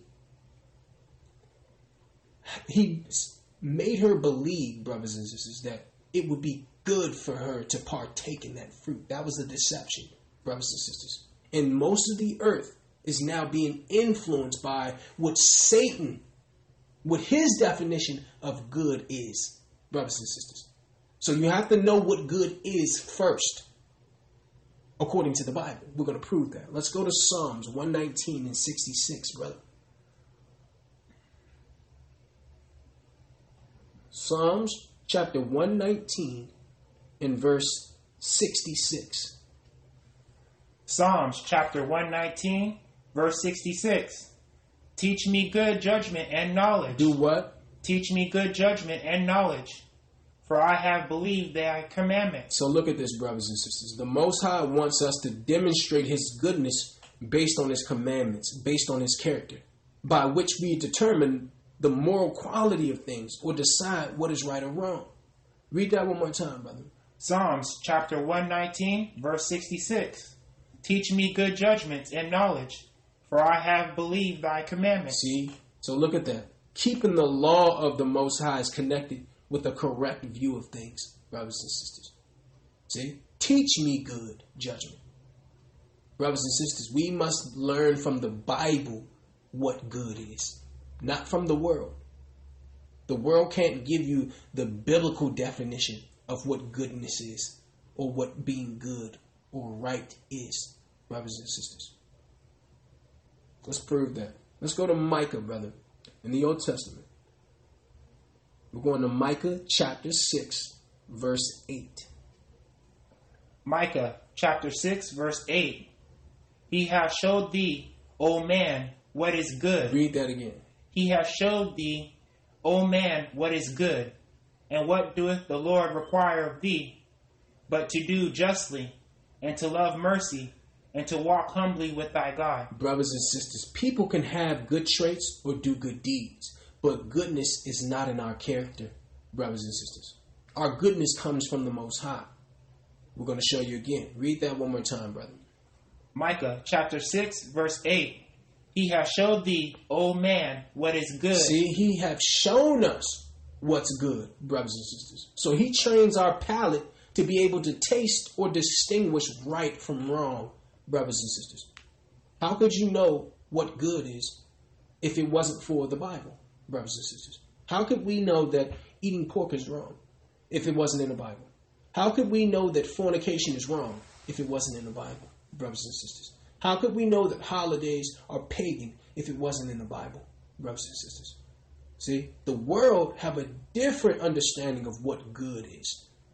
One brother told me years ago, well, anybody can get into heaven, just be good. I'm like, well, brother, what is good? According to what? To me? To you? Because, a molester think he's good. A rapist think he's good. A murderer think he's good. A drug dealer think he's good. So that's in the eye of the beholder. We're in no position to determine what's good according to God, brothers and sisters. Read that one more time, brother. Micah chapter 6, verse 8.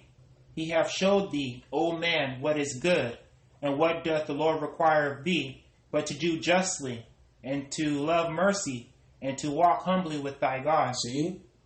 So we must learn from the Most High, from His Word, which is the Bible, what is good, brothers and sisters. Okay? Now, we're going to give you some examples of goodness to follow, brothers and sisters, according to the Bible. Brother Wesley, let's go to Psalms 112 in verse 5. Chapter 112, we're going to read verse 5, brother. Psalms chapter 112, verse 5. A good man showeth favor. Read that again. A good man showeth favor. A good man. See, the Bible is showing you what good is. Read it again. A good man showeth favor, and lendeth. He will guard his affairs with discretion. Discretion. Look at this, brothers and sisters. So the Bible is to tell us what good is. It says a good man showeth favor and lendeth.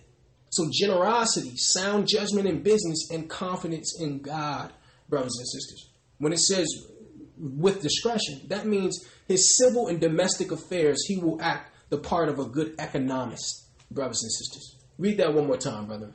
Psalms chapter 112, verse 5. A good man showeth favor and lendeth. He will guard his affairs with discretion. So that favor is a kindness, brothers and sisters. A good man, he lends to some and gives to others. See? So you have to deal with what the Bible says is good, brothers and sisters, okay? Not what the world is saying, not what a Buddhist is saying, not what a Muslim is saying, not what the United States of America is saying good is, brothers and sisters. What the Bible is saying good is. It says a good man showeth kindness or favor and lendeth, and he will guide his affairs with discretion, brothers and sisters. So generosity and justice, sound judgment, even in business.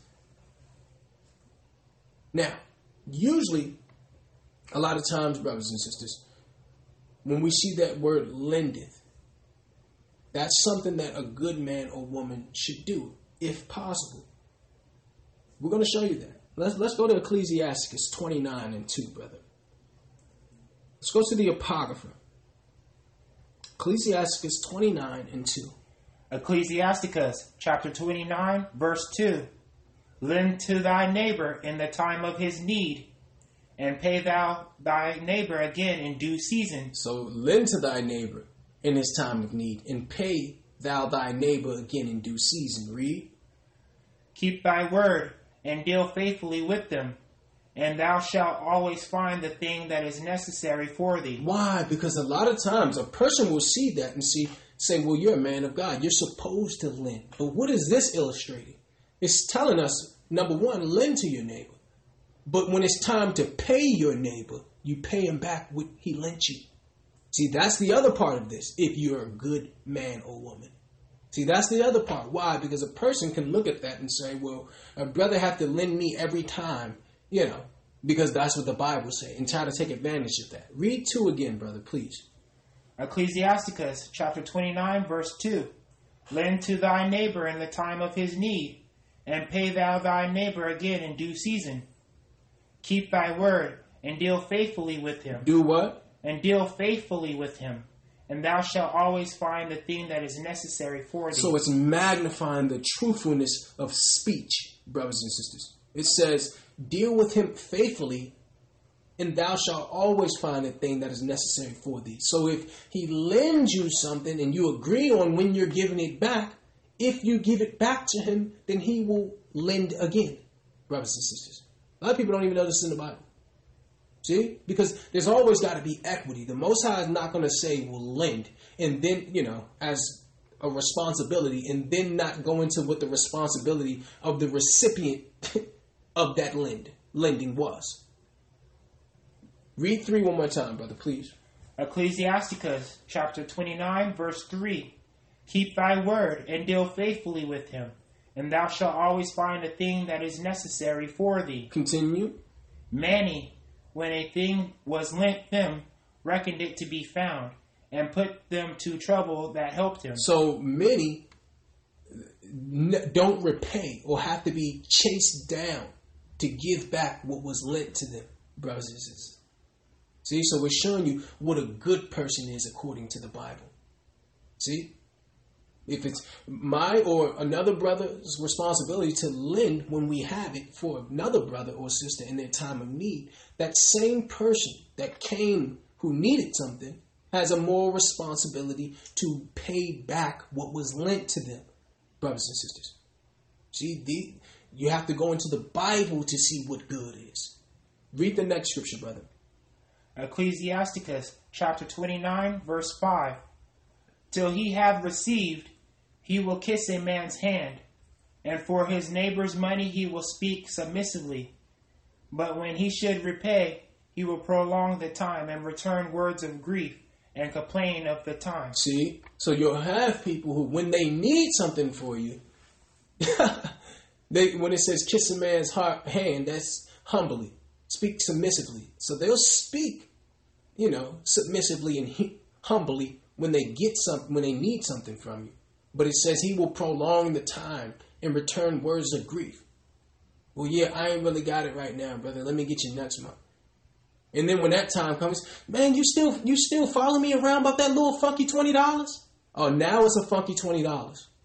It wasn't a funky $20 when you needed it, though, brother. See? The Bible is showing you something here, brothers and sisters. Read verse 7, Brother Wesley. Ecclesiasticus chapter 29, verse 7. Many therefore have refused to lend for another man's ill dealings, fearing to be defrauded. So look at that, brothers and sisters. So many people will not lend because why? They've had a hard time collecting on what was lent, brothers and sisters. See? So the Bible offers many warnings about the dangers of debt, brothers and sisters. See? It says, many therefore have refused to lend for other men's ill dealings, fearing to be defrauded. So this is critical. If a good man lends, then a good man also repay what was lent, brothers and sisters. This is key. Read verse 10, brother. Ecclesiasticus chapter 29, verse 10. Lose thy money for thy brother and thy friend. Read that one more time. Lose thy money for thy brother and thy friend, and let it not rust under a stone to be lost. So look at this, brothers and sisters. You must be willing to sacrifice the money in order to preserve a friendship, brothers and sisters.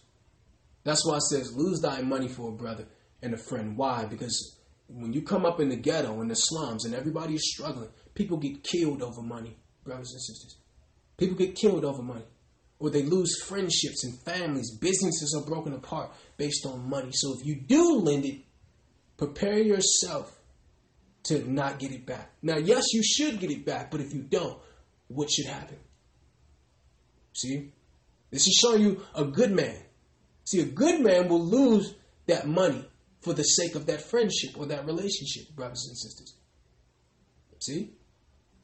The Bible is showing you what a good man is. Now, of course, the person who received whatever was lent has an obligation morally to repay the person who lent it to them. But if for some reason a brother can't repay, instead of taking it to a physical nature or cutting a brother off, listen, I'll sacrifice that money. Now, that doesn't mean that the brother going to get another loan, but it's just showing you, be willing. So when I give out money, brothers and sisters, I'm going to expect not to get it back. Now, of course, do I want it back? Of course. I don't know anybody who just giving out money for free, but I'm willing to lose it. Why? Because why did Judas give up Christ? A lot of people don't even know.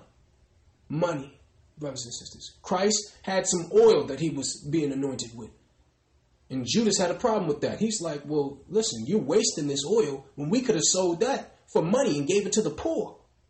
So it was the money that caused Judas to betray Christ, brothers and sisters. It says, lose thy money for thy brother and thy friend, and let it not rust under a stone to be lost, brothers and sisters. So that's key. That's key, brothers and sisters. If you're a good man or a woman, You're willing to relinquish that debt for the sake of preserving that friendship, brothers and sisters. That's key. But we got to play both sides of this. The Bible is equal. There's equity within the Bible. So it's not going to tell a brother to lend and then not show the obligation of he who received the loan. Go to Ecclesiasticus 4:31, brother, please.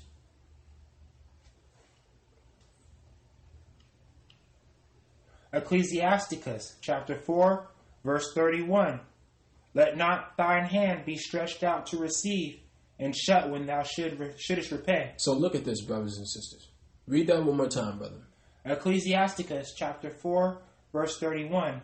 Let not thine hand be stretched out to receive, and shut when thou shouldest repay. So a believer has a moral obligation to repay their creditors to the best of their ability, brothers and sisters. See? According to the Bible. Because the Most High's word gives strict direction to the lenders to extend grace, some people will use that as a way out of fulfilling their obligation as a borrower. Read that one more time, brother. Ecclesiasticus chapter 4, verse 31. Let not thine hand be stretched out to receive, and shut when thou shouldest repay. See? So the lender's obligation does not release us from our responsibility as a borrower, brothers and sisters. See? The Bible is always equitable on both sides.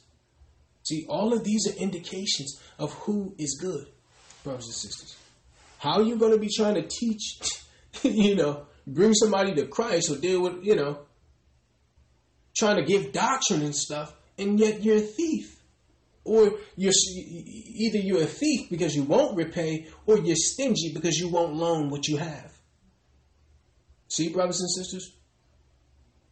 Selfishness. It's not of the Bible. It's not of a true man or woman of God, brothers and sisters. Brother Wesley, read Proverbs 3:27, please. Proverbs chapter 3, verse 27. Withhold not good from them to whom it is due, when it is in the power of thine hand to do it. So look at that, brothers and sisters. Withhold indicates to me that you can meet the need, but you choose not to, brothers and sisters. See? Withholding creates great distrust, brothers and sisters. Read that again, brother, please. Proverbs chapter 3, verse 27. Withhold not good from them to whom it is due, when it is in thy power of thine hand to do it. Read.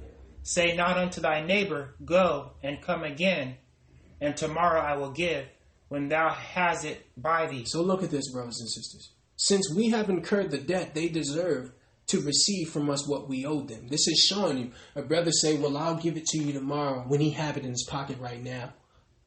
See?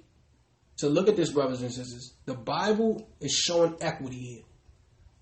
The Bible is going to determine what's good and what's evil, brothers and sisters. Who's trustworthy and who's not. That can only be found in the Bible. Read 27 one more time, brother. Proverbs chapter 3, verse 27. Withhold not good from them to whom it is due, when it is in thy power of thine hand to do it. Why? Because your lack of urgency to pay is an indication of your character. The way we pay our bills is a testimony to our faith in the Most High, brothers and sisters. Read that next scripture, brother.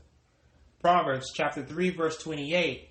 Say not unto thy neighbor, Go and come again, and tomorrow I will give, when thou hast it by thee. See? Why tell a brother you'll give it to him tomorrow when you have it right now? See, brothers and sisters? The way in which we repay a debt is a mark of character. Somebody who does what we're reading here, this is not a man of nobility. See, brothers and sisters? And guess what? If you purchase anything new, your lender will probably resent you for it. That happened all the time in the hood. Brother owe you $100, but yet he out eating with his family. You're like, brother, what's going on here? He come out with some new Jordans. See? The Bible is showing you something here, because now what happens? There's distrust there. Brother, probably, if it don't lead to fisticuffs, it will definitely fracture the relationship.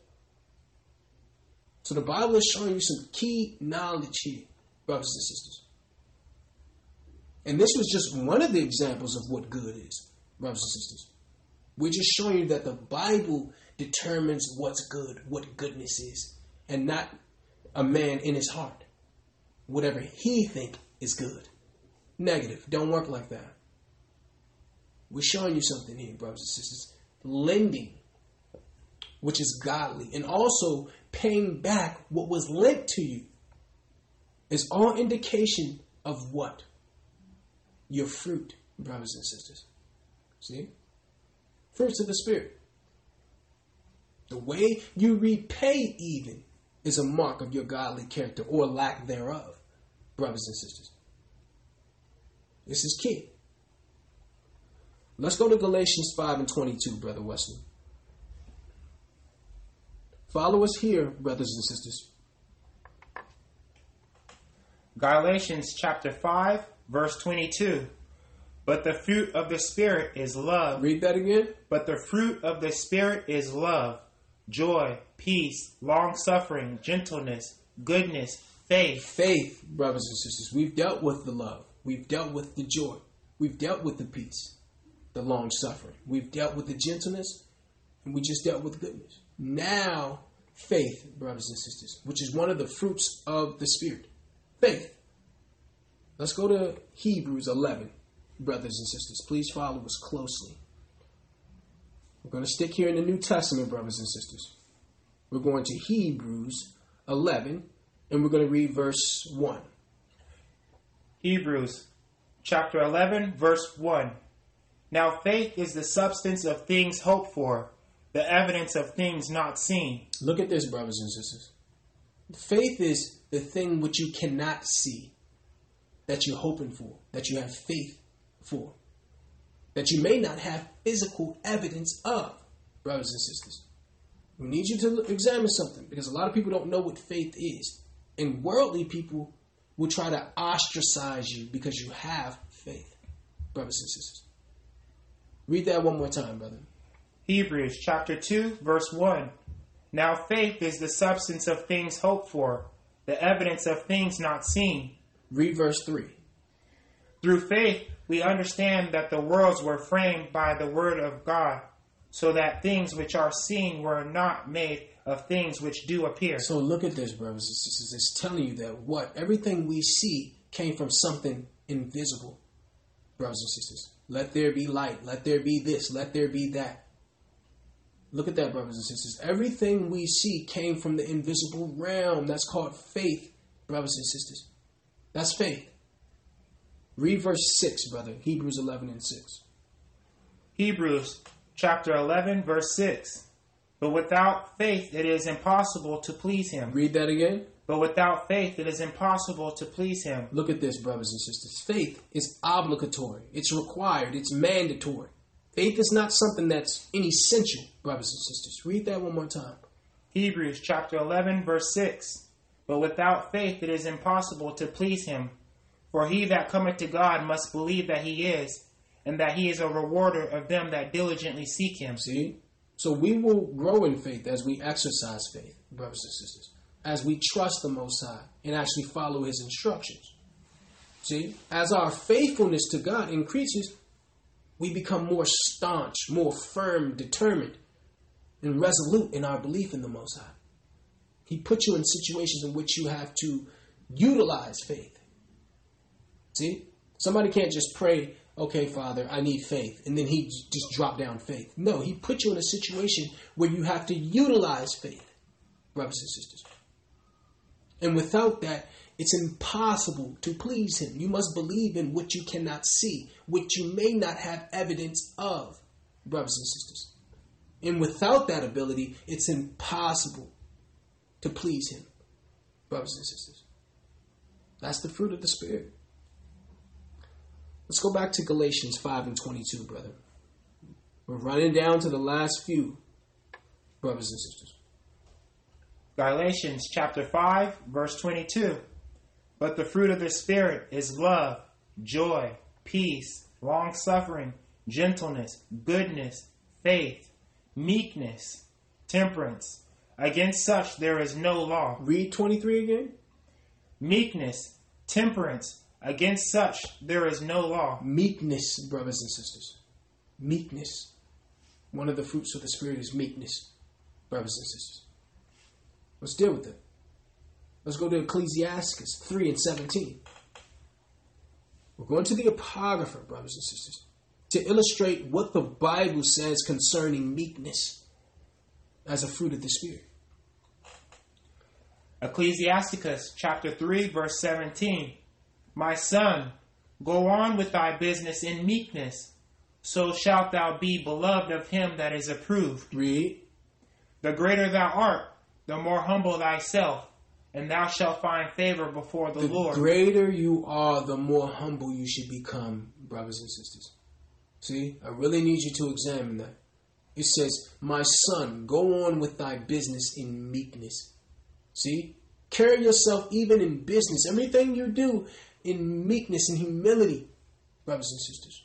The greater thou art, the more humble you should be, brothers and sisters. And usually the people that's most prideful are the people who have no power, people who have nothing. Remember that saying, the loudest one in the room is the weakest one in the room? Look at this, brothers and sisters. Read that again, brother, verse 18. Ecclesiasticus chapter 3, verse 18. The greater thou art, the more humble thyself, and thou shalt find favor before the Lord. Many are in high place and of renown, but mysteries are revealed unto the meek. But what? Mysteries are revealed unto the meek. Brothers and sisters, meek spirits are in high favor with the Father. And why does it say, but mysteries are revealed to the meek? Because people who exhibit meekness have a teachable spirit, brothers and sisters. That's the whole deal. We all know people who can't be taught anything. They think they know everything. And if they don't agree with it, it's wrong. That's why it says the mysteries are revealed unto the meek, brothers and sisters. Read the next scripture, brother. Ecclesiasticus chapter 3, verse 20. For the power of the Lord is great, and he is honored of the lowly. So, brothers and sisters, we're dealing with the meekness. My son, go on with thy business in meekness. Meekness is critical, according to the scripture, brothers and sisters. In everything that you do. See, people are looking at this, and if there's no humility, there's no meekness there, guess what? They're not going to be willing to receive instruction from you. Because why? You have an arrogancy about you. You have a smugness about you. And any person knows that that's not of Christ.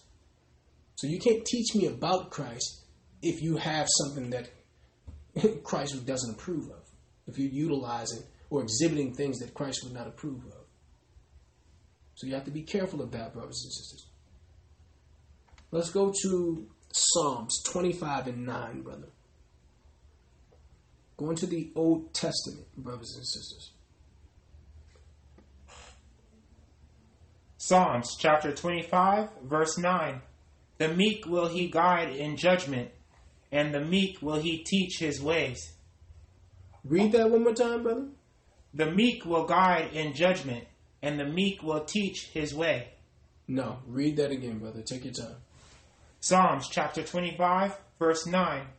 The meek will he guide in judgment, and the meek will he teach his way. Right. So look at that, brothers and sisters.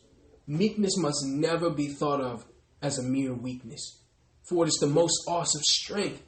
It says, the meek he will guide in judgment. The meek he will teach his way. See? Those of us who are humble and meek will be directed, brothers and sisters. That's critical. That is critical, brothers and sisters. We must smother ourselves in humility, according to the Bible. We're going to show you that. Go to Psalms 37:11, brother. We're going to stay in the same book, just a different chapter, brothers and sisters. Psalms chapter 37, verse 11. But the meek shall inherit the earth. Read that again. But the meek shall inherit the earth, and shall delight themselves in the abundance of peace. Brothers and sisters, the Holy Spirit enables us to produce meekness. And it's showing you something here. Meekness is an indication that you have the Holy Spirit, brothers and sisters. See? The Bible places great value on meekness. Read it one more time, brother. Psalms chapter 37, verse 11. But the meek shall inherit the earth, and shall delight themselves in the abundance of peace. Only the humble will inherit the earth in ruling, brothers and sisters. That's critical. Smother yourself in meekness. Smother yourself in humility. That's an indication of your true power.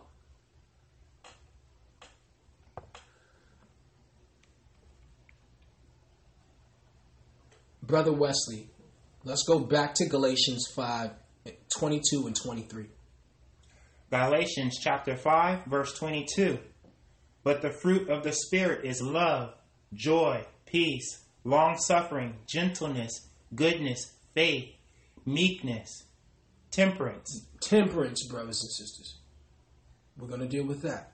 We've dealt with the love, the joy, the peace, the long-suffering and gentleness, the goodness, the faith, and meekness.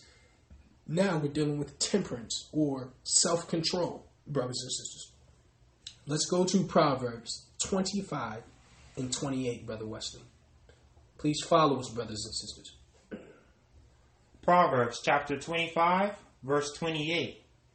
He that hath no rule over his own spirit is like a city that is broken down and without walls. So if you don't rule your spirit, you are vulnerable to say or do things that could cost you dearly, brothers and sisters.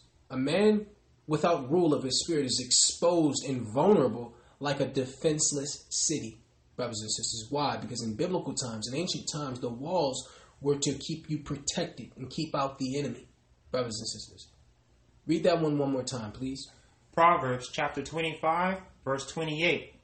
He that hath no rule over his own spirit is like a city that is broken down and without walls. See, the enemy of your soul strives to keep this knowledge from you, brothers and sisters. This is critical. Temperance or self-control. The greatest battle you will ever fight is the one against your own spirit, brothers and sisters. Temperance, self-control, is the final fruit of the Spirit, brothers and sisters, and one of the most important. Let's go to 1 Corinthians 9 and 25, brother. We're going to the New Testament. What does that say, brother? 1 Corinthians chapter 9, verse 25. And every man that striveth for the mastery is temperate in all things. Read that again. And every man that striveth for the mastery is temperate in all things. Now they do it to obtain a corruptible crown, but we an incorruptible. So look at this, brothers and sisters. The work of salvation is difficult, as indicated in this passage, where it says temperate in all things. Temperate is the power of regulating one's self. Temperance is the ability to moderate or control, brothers and sisters. Read that one more time. 1 Corinthians chapter 9, verse 25. And every man that striveth for the mastery is temperate in all things. Now they do it to obtain a corruptible crown, but we an incorruptible. See? So we owe our salvation to the practice of this principle, brothers and sisters. If you strive for the mastery, temperance is obligatory, brothers and sisters. Self-control is obligatory, brothers and sisters. It's a necessity, brothers and sisters. It's essential, brothers and sisters. So we must understand this. Let's go to Proverbs 25 and 16, Brother Wesley. Proverbs chapter 25, verse 16. Hast thou found honey? Read that again. Hast thou found honey? Eat so much as it is sufficient for thee, lest thou be filled therewith and vomited. Look at that, brothers and sisters. This proverb illustrates the great importance of self-control. Why? Because anything can be abused and cause the opposite result of the original goal. Even honey, brothers and sisters. Read that one more time. Proverbs chapter 25, verse 16. Hast thou found honey? Eat so much as it is sufficient for thee, lest thou be filled therewith and vomited. See, if you eat too much honey, you vomit. So you have to have self-control even in your dietary, brothers and sisters. See, eating certain foods, unclean foods, self-control. The Bible says don't eat this. so I won't eat it. See? Everything can be abused, brothers and sisters. It's the principle of this particular proverb that we're dealing with. It's not really about honey. It's something deeper there, brothers and sisters. It's about self-control. It's about moderation. It's about temperance, brothers and sisters. Let's go to 1 Thessalonians, brother. Let's go to the New Testament. We're going to 1 Thessalonians chapter 5, verse 21 and 22, brothers and sisters. 1 Thessalonians chapter 5 and 21. Prove all things. Hold fast that which is good. Abstain from all appearances of evil. Do what? Abstain from all appearance of evil. So look at that, brothers and sisters. When we abstain or refrain from doing something, we exercise restraint and self-control. Not only from evil itself, but from that which seemeth to be wrong, brothers and sisters. Read that from the top, brother. 1 Thessalonians chapter 5 and 21. Prove all things. Hold fast that which is good. Abstain from all appearance of evil. See, abstain from all appearance of evil. So it's telling you, do not drive your morality so near the bounds of evil as to lead weak persons to believe that you can dabble a bit, brothers and sisters. See, even the appearance of evil. Why? Because we represent the Most High, and any appearance of evil presents a wrong picture of who He is, brothers and sisters. That's the key. Prove all things. Hold on to what's good and abstain from anything that even appears to be evil, brothers and sisters. That's critical. We're talking about what? Self-control or temperance, brothers and sisters. We're going to go to James chapter 1, verse 14. Follow us to the book of James, brothers and sisters. Chapter 1, verse 14 and 15. James chapter 1, verse 14. But every man is tempted when he is drawn away of his own lust and enticed. Read that again. But every man is tempted when he is drawn away of his own lust and enticed. Drawn away of his own lust and enticed. So this is showing us temptations vary according to the weaknesses of each person, brothers and sisters. What may be an easy self-denial for one may be tough to resist for another, brothers and sisters. Read that one more time. James chapter 1, verse 14. But every man is tempted when he is drawn away of his own lust and enticed. See, so as soon as we're tempted, we must begin to deny ourselves that wrong desire. Continue, brother. James chapter 1, verse 15.